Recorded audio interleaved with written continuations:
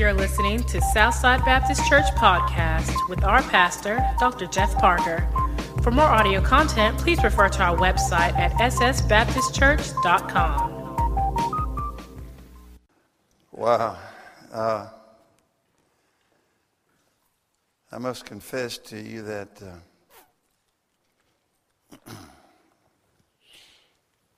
20 minutes ago I couldn't find anything to preach.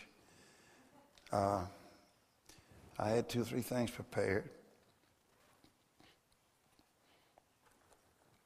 And during our Bible study this morning, a comment was made toward the end, and God said, that's what I want right there.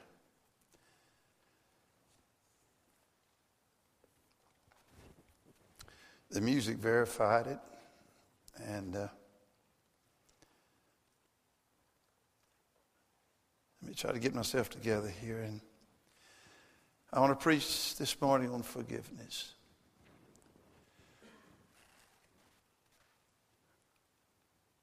I was going to preach, have you turn to the book of Boaz. And Sheila's asking Jeff right now, where in the world's the book of Boaz? And he's still looking. And really the book of Ruth, I've just become enamored with that book. I was telling you, Pastor, I, like you, am concerned about our country. I heard 2 days ago that comment was made that Billy Graham is so upset with the United States and the way we're heading that he's even thinking about coming back for maybe a 2 or 3 day revival. I don't know how he can do it. It's hard for him to even talk now. But we'll just see what will transpire. I want to first say it's good to be back home. I consider this home and be with my second family. Last night we had a great time, all the kids and around the dinner table. And you have an enormously gifted family that serves you, and I mean that because they're all a part of this ministry. I've got a special friend today, Ray and Dean Dicus. Ray, where are you? Over here. They drove from Greenville, and I told him we started at 11 knowing he wouldn't be here. Would you believe he got here early, right on time? And now, Jeffrey, this guy can make a banjo talk. And I picked that thing up one day. I thought it was a little play toy. I couldn't hardly put it. That thing was so heavy I couldn't even hardly carry that thing. I'll tell you what. But I really love to hear him play that thing. Dean, they're a precious couple, know the Lord, and we've been friends a long time. Thank you for coming. I was going to preach this morning on the book of Ruth. I want to start it.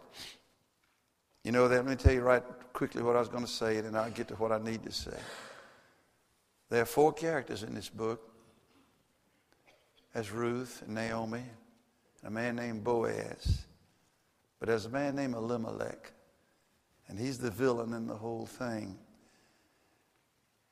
And it's a picture of our world today. I can't get it out of my mind because the first phrase in Ruth says, in the days of the judges. Well, wait a minute, what are you talking about?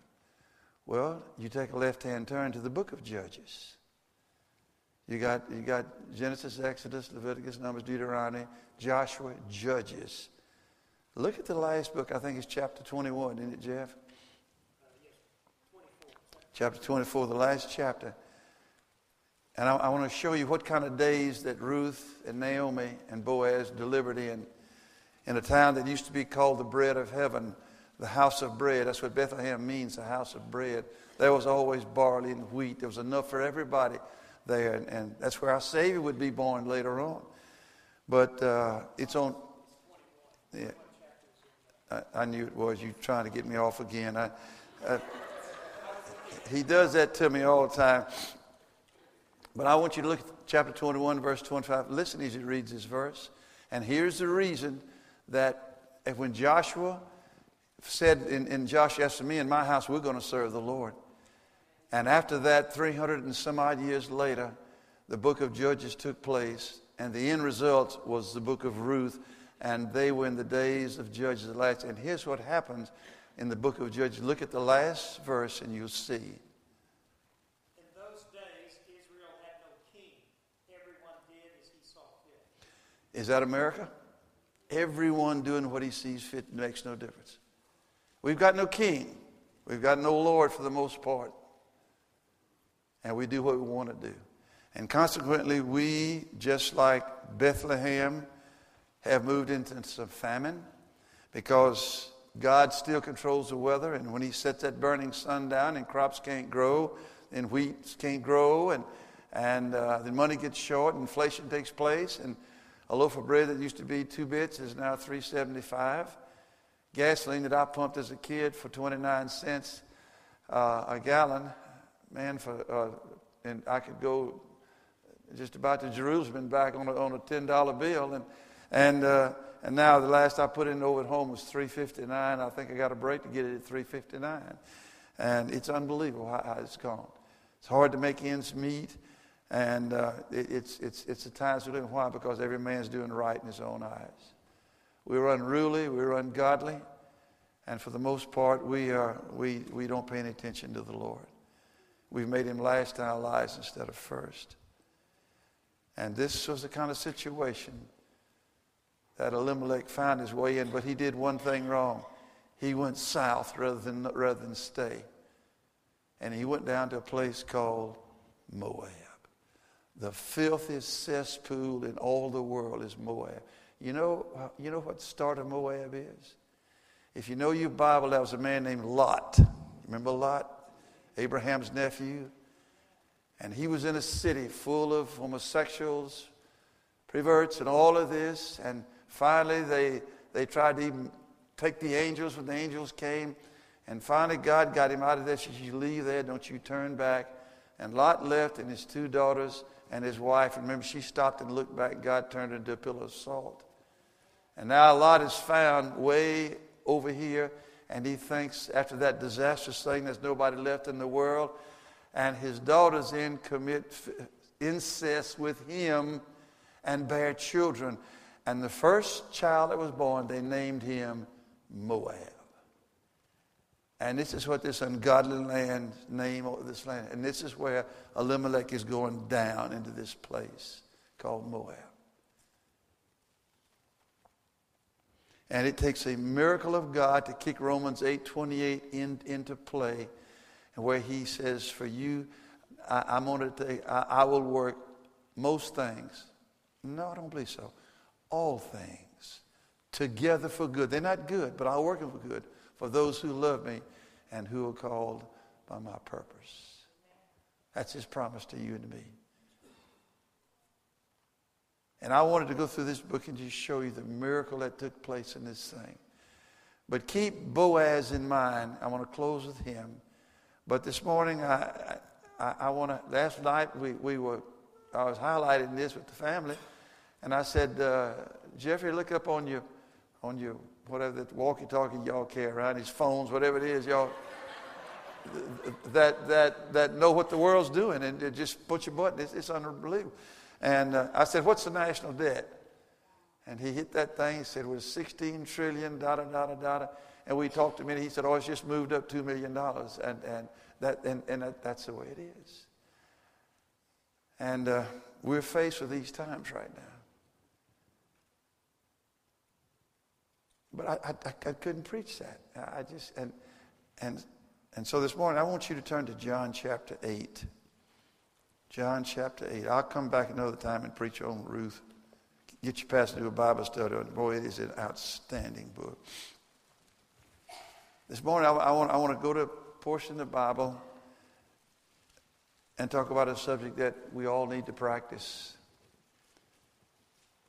I'll just be honest with you. I try to keep myself clean every day, and I try to pray, and I do pray, and my prayer list grows long sometimes. But you know, I had an unforgiving nestle in my heart against my sister.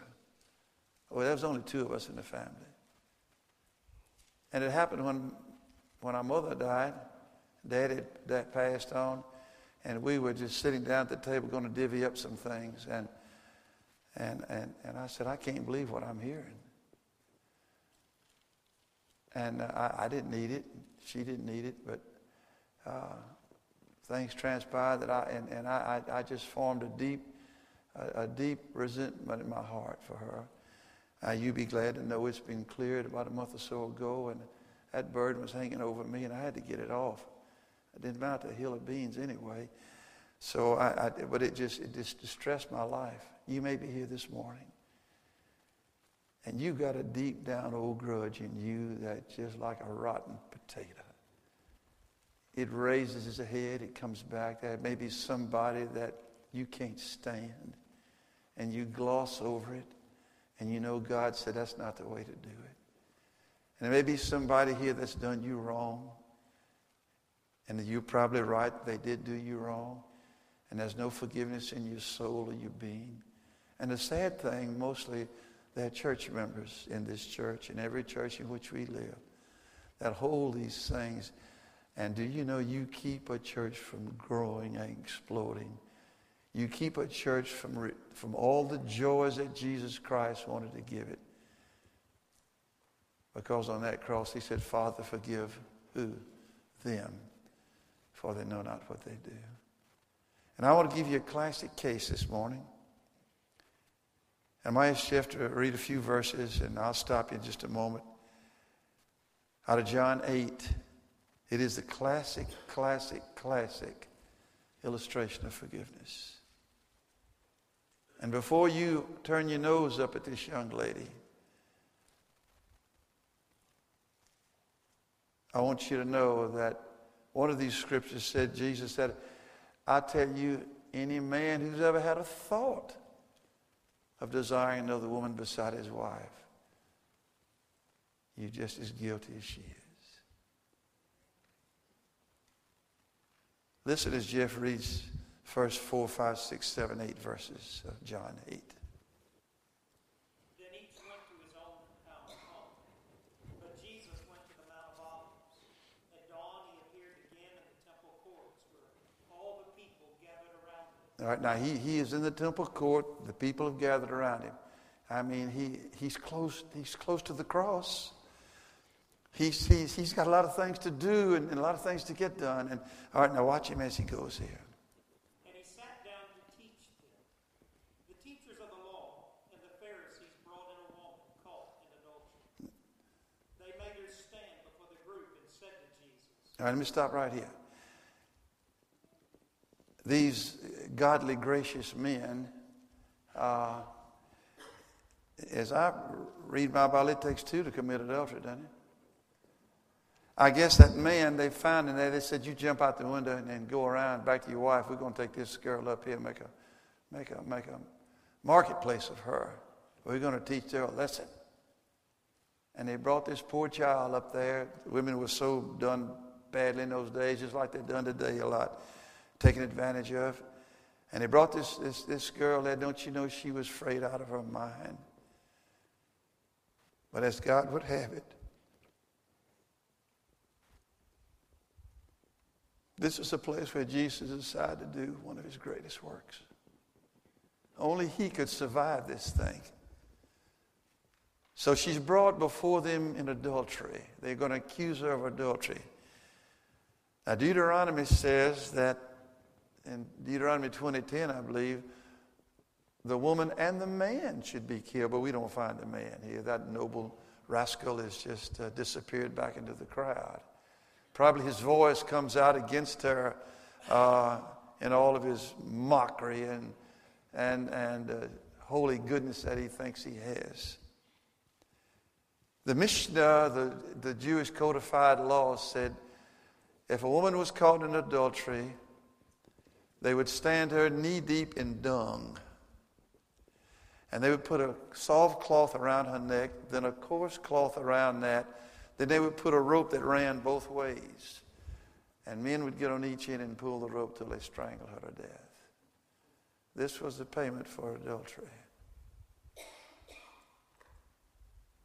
So under these rules, Jesus comes now and pick me up where you left me, Jeff, please. They made her stand before the group and said to Jesus, "Teacher, this woman was caught in the act of adultery. In the law, Moses commanded us to stone such women. Now what do you say?" Now stop right here. This is what you call a catch-22. Now look at this thing. If Jesus says stone her, just like the law said, first of all, he has presented himself as a compassionate Christ, as a forgiving Christ. He's fixing to go to the cross and pay the highest price any man would ever pay with his blood on that cross. There is a fountain filled with blood. And he was fixed to drop that blood to the ground to remove every stain of sin that any man, any woman would have in their life. I mean, remove it. But if he said stone her, then he would be to some of these people not the wonderful Messiah that he says he is, if he'd be that brutal. But if he on the other hand said, yes, stone her, then they would immediately go to the Roman law. The Romans said, look what he's doing. You know, Rome rules his providence. The sentence of death cannot be carried out without the Roman government. Here is a man over here. He is superseding the law. Look what he's doing, and he's telling us to kill this woman. That's what it was a catch-22. Or he could do nothing and walk away, and his whole ministry would be blown to bits. Boy, I'll tell you what, I'd love to watch him on the stand, wouldn't you? I'd love to see Jesus cross-examine somebody. So they come and they say, what are you going to do? Here's a catch-22. Now watch this very carefully, okay? In the law, Moses commanded us to stone such women. Now what do you say? They were using this question as a trap in order to have a basis for accusing him. But Jesus bent down and started to write on the ground. All right. Now watch this. He is so powerful, he doesn't have to say a word. All he's got to do. This is the only place we ever see him writing. No place else in the Bible do you see him writing. And would you agree with me that if he's going to write, there's a small crowd. They've got to be around him so they can see every word. He wouldn't write and man be 20 feet away. They were so gathered around him with that girl. And she was standing there, and he was kneeling, and she was standing right by him. And her accusers was gathered I see them in a real small circle gathered right there. Because now he bends down to write. And I guess no problem him to write upside down. He wrote it facing that crowd where they could read, because they were there and seeing it. And so he begins to write. Now, the Armenian text of the New Testament says that what he's doing here, to write in the Greek is graphene, but the text said is katographene. He puts a prefix in front of this word, and it means to write against something. That's what this means. So he is writing against something. He is listing some crimes against something. And who do you think it is? Well, Armenian text said these men are looking on, and he is then writing against them, and he is writing, Levi, you did this, and Ari, you did this, and Rosenthal, you did this, and he's listing all these men, and he's listing his sins right there in the crowd. He is writing against. The graphene is to write, but Katographene is to write against something. Like you go to prison. I go to prison and say, here's Bob Smith, and the record is he did this and this and this and this and this and this and this and this. And that's what a prison record is. It's somebody who writes against you. And here's what he's doing here. Watch the master stroke of this saying. And what are you going to do about it, Jesus? What are you going to do about it? He said, well, I'll tell you. He just looked around and he knelt down with his finger in the dirt and began to write where every man could see. All right, watch this. Go ahead, please, sir. Now, what do you say? They were asking this question as a trap in order to have a basis Jesus bent down and started to write on the ground with his finger. When they kept on questioning him, he straightened up and said to them, "If any one of you is without sin, let him be the first to throw a stone at him." All right. Again, Look what he's saying. Look what he's saying. As he writes on the ground, undoubtedly he's been listening to sins of these. He said, if any of you guys without sin, the stones you have in your hand, you should go on and throw it. Totally master the situation in truth. Turn this thing around to see the whole truth and nothing but the truth. Now watch what happened. "If any one of you is without sin, let him be the first to throw a stone at her." Again he stooped down and wrote on the ground. All right, he writes again. We don't know what. The word here for sin, we believe that's what he was expanding now, is that if any of you have ever thought about having sex with a woman that's not your wife, you throw the first stone. If any of you had a thought cross your mind, I count it just as much as the act. If any of you has looked and desired a woman, then you throw the stone. Man, he's getting down to where it hurts, isn't he? And all these holy Joes who charged in the room back there probably was set up anyway. And the guy that jumped out the window, I guess he's around there and with a stone in his hand. And now the Lord with a simple writing in the sand has absolutely turned the mob. And they can't do a thing.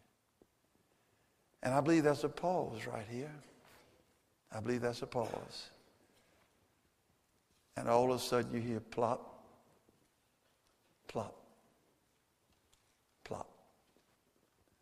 And the stones begin to drop. And he says, read on another verse, please.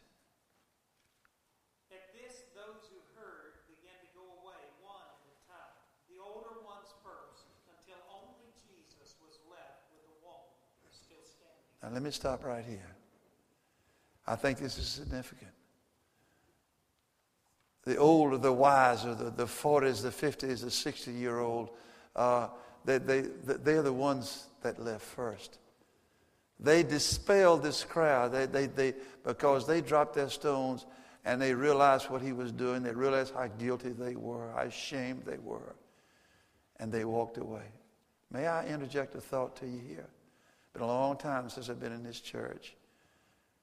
You've always had an outstanding group of adults. But adults, I'm going to tell you something. This goes way beyond this. You know why our churches are hurting today? It's because our seniors, our men of 40 and 50 and 60 and 70, our ladies at that age, are not being what they should be before God to train up these young Christians who come in this church who get saved. They see you squabble in most churches. They say you fuss. They say you talk about the pastor. They hear you talk about them. All of this, and the young come and they hear this and they said, "What is in our churches? What kind of? I know this doesn't happen here, but what kind of churches are we in? Here, this man's been here a long time. This lady's been here a long time, and listen to the gossip and listen to the talk, and I tell you what, God called me to preach I couldn't go to school because of my eyes. I'd gone to college, but I had one course in the Old Testament. I didn't qualify to be a preacher, I don't believe. But I knew you wanted me to preach, and you know my story. We went to an old store, just going broke his hand, and one morning at night at the dishwasher, Betty was up washing dishes over there. And I turned around, those blue eyes were just draining tears. I said, "Honey, what's the matter?" She said, "Bob, we can't make it. We can't make it. We're going under. I keep the books. We can't make it." And I knew she was right. And I got up early the next morning. I went to that old store. And when my help came in, I went to the back through a room, locked the door. I went to a bathroom, and I locked the door. And I got down over that filthy, dirty commode and put my head right in that thing and said, "Dear God, I can't get any lower than this. And if you want me to preach, I'll preach. You know I hadn't gotten the education in seminary. You know I don't. But if you want it, I'll do it. And I can't tell you what happened after that. For 44 years has happened. That has just been unbelievable. It's all of him. It's all of him. Don't tell me you can't do what God wants you to do. Don't tell me that. And when I took that church, the only reason I survived is because of a 72-year-old deacon who led the music. And he could sing down the piano and organ. Boy, he had a voice. And get on the wrong note, he just ruin them. He just get them out of there. But he loved the Lord, and he loved his pastor. And he took me under his wings and guided. I would have never made a week in that church. The hounds were held at bay because of some mistakes a young pastor would make. But he was there for me always. I'm telling you, seniors, I'm telling you something. This church cannot survive without you, and it will die if you don't act that way you should. You need to circle these young people, these young ladies and men coming in who don't know Jesus, and say, I've been watching you. I tell you, I'm praying for you. How can I pray for you? You need to be supporting your pastor. I know you do. But if you don't, this church, we can't survive. That's what's wrong with churches now. We've lost that leadership from those who are supposed to know. And preachers are leaving the ministry right and left, and song leaders are leaving right because they've been crucified by Pharisaical babes, hounds who come and gnaw and eat and chip in and growl and snarls. The older ones left first. They led the way, and they dispelled the mob when they left the way. And now Jesus turns to this girl and says, where are your accusers? She said, they're not here. And he said, neither do I accuse you. Now watch this. He's not saying what she did was right. Probably, she was probably forced anyway, and he knew. But he is saying that I don't accuse you anymore. Go and sin. What? No more. You're witnessing from the page of history, I believe, the greatest forgiveness next to the cross you'll ever see. I want to tell you a story, and I can't share it any other way, of the greatest forgiveness I know anything about. It didn't happen to me. Buckner Fanning is the preacher. He preaches used to Trinity Baptist Church in San Antonio, Texas. Came from a godly family. His mother and his dad, and I don't know where his dad worked, but his mother stayed at home. And Buckner had a 4-year-old brother, his junior, named Bob. He used to love to call his mama Mount Sinai. Because, brother, when she got me, she roared from Mount Sinai. And you better do what Sinai said. She had to run home. My daddy was gone, and she ran it. She had one rule of many rules. Sinai says you don't throw the ball in my house. You got a basketball out there and a board out there, go shoot it out there. There's a lot over there. You can play football, hit it, go take it over there. Don't throw a ball in my house. And he said the living room and the dining room was so constructed together that it was just about the length of a pitcher's mound to home plate. And at this end, there was a 3-legged chair that stood in the corner. It said the ugliest chair I ever saw in my life. But Mother loved that 3-legged chair. She loved that thing. And we would go by and say, oh, how pretty it is, Mother. You know, it was the ugliest chair we ever saw in our lives. In fact, he said when the family died and they were separating everything, they got to this 3-legged chair. And they kind of looked at it, and Buckner said, well, I guess if it's all right with you, Bob. Bob said, oh, yeah, it's fine with me, Buckner. And that lion, he said that lion's cow, he wasn't going to take it anyway. He wanted me to take that ugly chair. And it sits in my room right today, and people walk by and just look at it. Nobody ever said it. It's just a 3-legged chair. Mother loved the 3-legged chair. But on the other end of the room was a brass vase. And in that vase brace was the most beautiful urn you ever saw. And she loved that piece of china. You got the picture? At the end of the thing. So Buckner gets up here and he said, Bob, let's throw that baseball. It's raining outside. Mother won't mind. We can't go outside. and said, we'll throw it soft at first. And she was in the kitchen washing, had her back turned to him, and see if Sinai's going to let us get by with this. And he said, okay. So Bob got the catcher's mitt, got right down here. And Bugner said, I got my arm, said, I always pitch because I own a baseball on the team, so I got to pitch. And said, I threw him a little lob ball in there and hit the mitt, and we waited. Sinai didn't say a thing. And Bob threw it back, said, man, maybe she's going to forget it this time. And he said, well, he said, let me throw it a little hard. He threw a little hard, and the mitt kind of popped like that. And she never looked. And he said, man, she's going to let it go this time because of the rain. So he said, I'll wind up, and I threw a high hopper in there. That ball, pow, hit that mitt like that. And, man, I threw another one right on target and threw another. And Bob said, what are you going to throw now? He said, I'm going to try my curveball. He said, I wound up, and I threw that ball. And I said, that ball broke 10 feet. And it broke, and my brother jumped out, and the sorry brother missed the ball. And that ball hit that iron, bam! And into 1,000 pieces that iron hit the floor. And said my younger brother ran out the door into the rain. He said, I don't know where he is. He's outside. Said he's a lawyer today in San Antonio, and that's what he did. He ran outside the door in the rain, scared to death. And said, I stood there and looked at that thing, and Mother still washing dishes. And I said, I know what to do. I said, maybe I'll go get some glue and I'll glue this thing all back together and put it, And I said, no. So he found it. He finally walked over. He said, Mom? She said, yes. I said, I got to tell you something. She said, what is it? But knowing all the time what it is. She said, Mom, I broke your vase. It's into 1,000 pieces, and I'm so sorry. He said she just looked over her shoulder, smiled and nodded, went back to doing her dishes. Bugner Fanning said that's all that was ever said. Except 10 years later, they were unwrapping Christmas presents. Bugner was married now, was 21 years old or something, married, and his wife was there, and Bob was there, and there was a box over in the corner. And everything was open. He looked at the box and it said, to Bugner from Mother. And he said, what is this? And she said, I'm going to open it up. She said, open it up.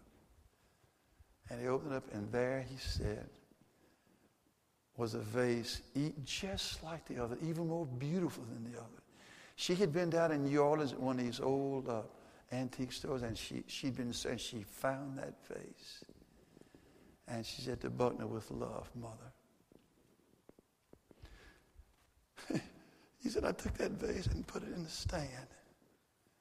And she smiled and I smiled. And forgiveness had conquered a curveball. Folks, that's powerful. That's powerful. And I want you to know, now this not even a message this morning, but I believe it's what God wants me to say. I want you to know, did you hear what the song said? That the blood of Jesus Christ wipes away the stain of sin. And I want to tell you, every human being that walks has sinned. Sins we're ashamed of. But I want to tell you, I want to bring you some good news of great joy.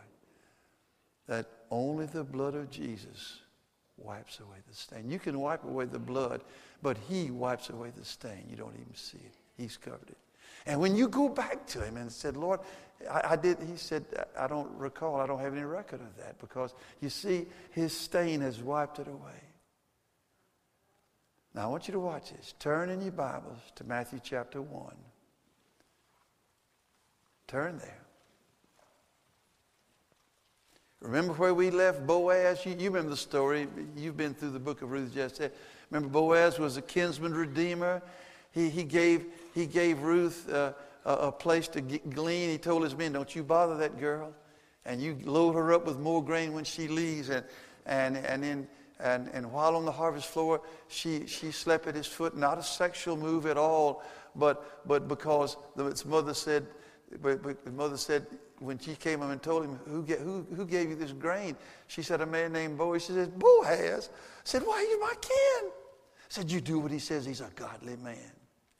He's a godly man. 40-something years old now, never been married. He's a godly man. You do what he says.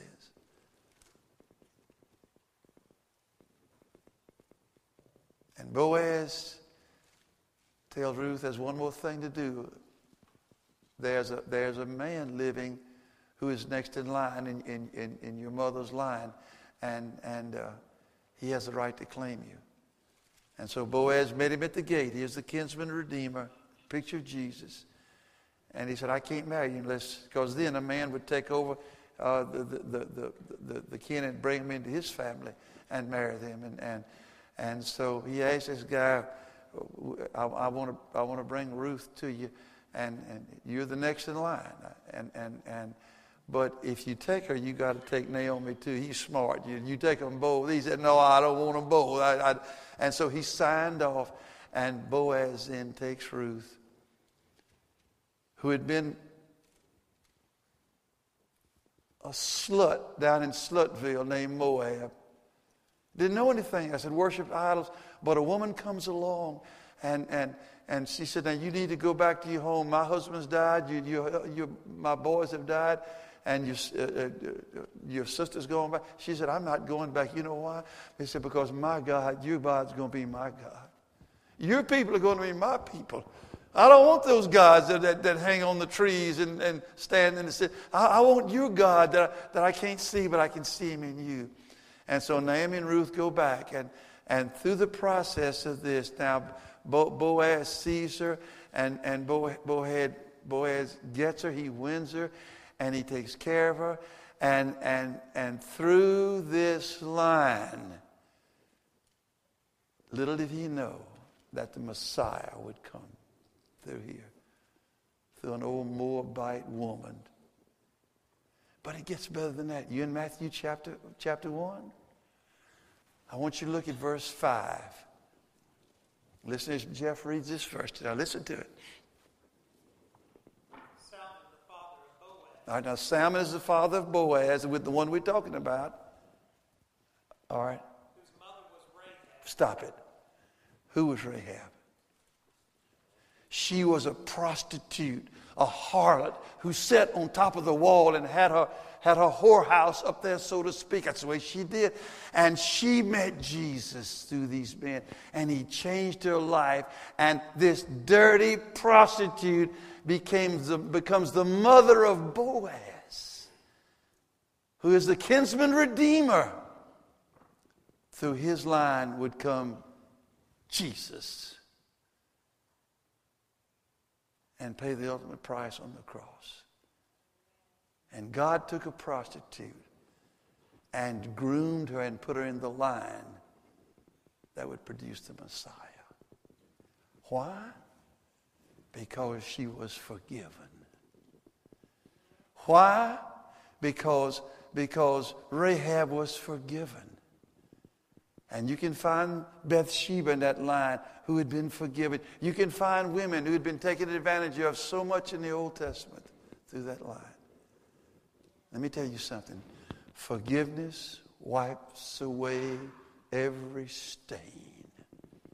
Every stain. And you may be here this morning, some of you guys, and you got more hits on your list than anything. But I want to tell you, only God can forgive you and cleanse you from that.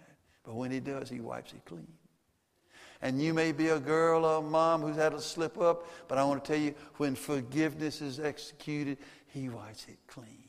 Not only does he wipe it clean, he then begins to work it for good in your life. And who knows that a Rahab who might be here would be the mother of Christ. Folks, let me tell you something. We need in our nation help. We need in our churches help, but you can't get help until you're forgiven. You can't give help until you've applied the blood that Jeffrey sung about this morning to your life that would wipe away every stain you would have. And you able to, don't you hold your head down, you raise that head up. You an honored guest here. because you're a child of the King. And you're not a guest here because you can become a child of the King. And forgiveness in the old people's heart, forgiveness in the young adult's heart, forgiveness in the young people's heart, the teenagers, forgiveness. Folks, listen, only Jesus can wipe it away. And you'll have peace like you've never had in your life. He who knew no sin became sin for you and for me. And on that cross, when that blood trickled down, that powerful blood, he says, you come to me.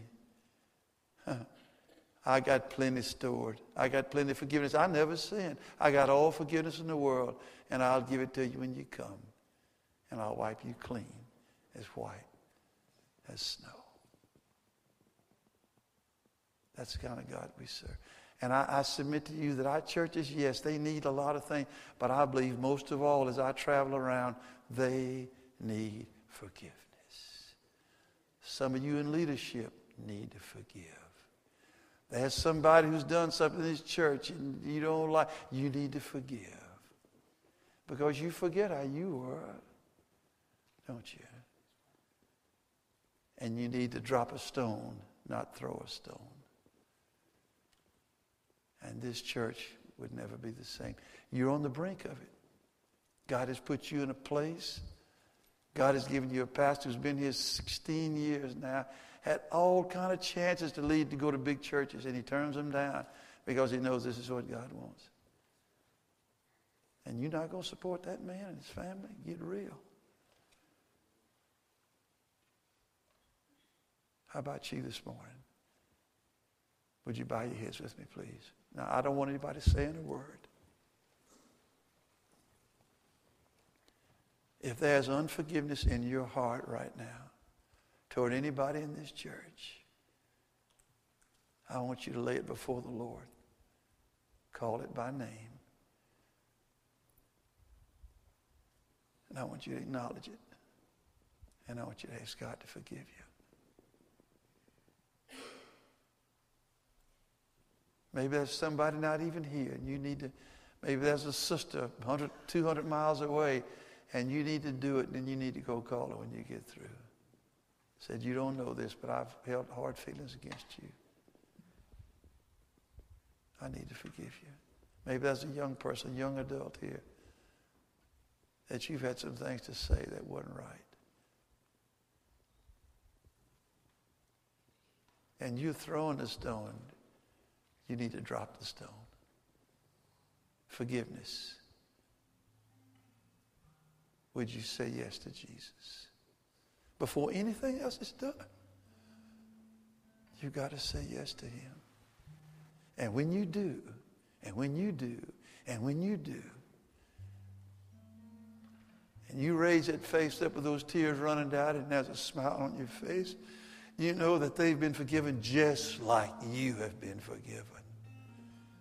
Now let's get going and do for God what he has you to do. Now we can move. Now we can conquer in his name. Would it be good to know this church is known as a forgiving church? There's not a greater quality in the life of Jesus than forgiveness. I learned long ago I'm nothing. I'm ashamed of myself so many times. But God continues to forgive and to strengthen. In a moment, the altar is going to be open. Maybe you want to come and kneel. Maybe you want to cross an aisle. Maybe you want to hug a neck. It's time to get your heart right. Some of you old, you think to step into heaven with this on your chart. That's no good. Support this church. Support these young adults. Support these kids. Because you've met Jesus face to face and he has forgiven you. Heavenly Father, we ask now this morning. I don't know what all's been said, Lord. I'm so mixed up right now. But I do believe with all my heart that forgiveness is the key to everything. We can't give, not even honor till we're forgiven. We can't sing till we're forgiven and till we forgive. And God, there are those here this morning, just like me, just like you, who don't want everybody to know about their life, but God already does. You be a forgiving man. You be a forgiving senior. You be an encouraging senior. You be a forgiving adult. May the blood of Jesus Christ, God's Son, which cleanses us from ALL, all our sins, and wipes them away, and removes them as far as east is from the west, and get this, and remembers them no more. No matter who you are. He showed you Rahab. She was a practicing harlot, and she's in the line of the Messiah. Hallelujah, what a Savior. Lord, exercise your will in this place today. May we stand with victory. May we pray in a victorious prayer that would change our dirty nature to be for one of a forgiving nature. And we would leave here today pure and clean and ready to go forward for Jesus. In his precious name I pray. Amen. Would you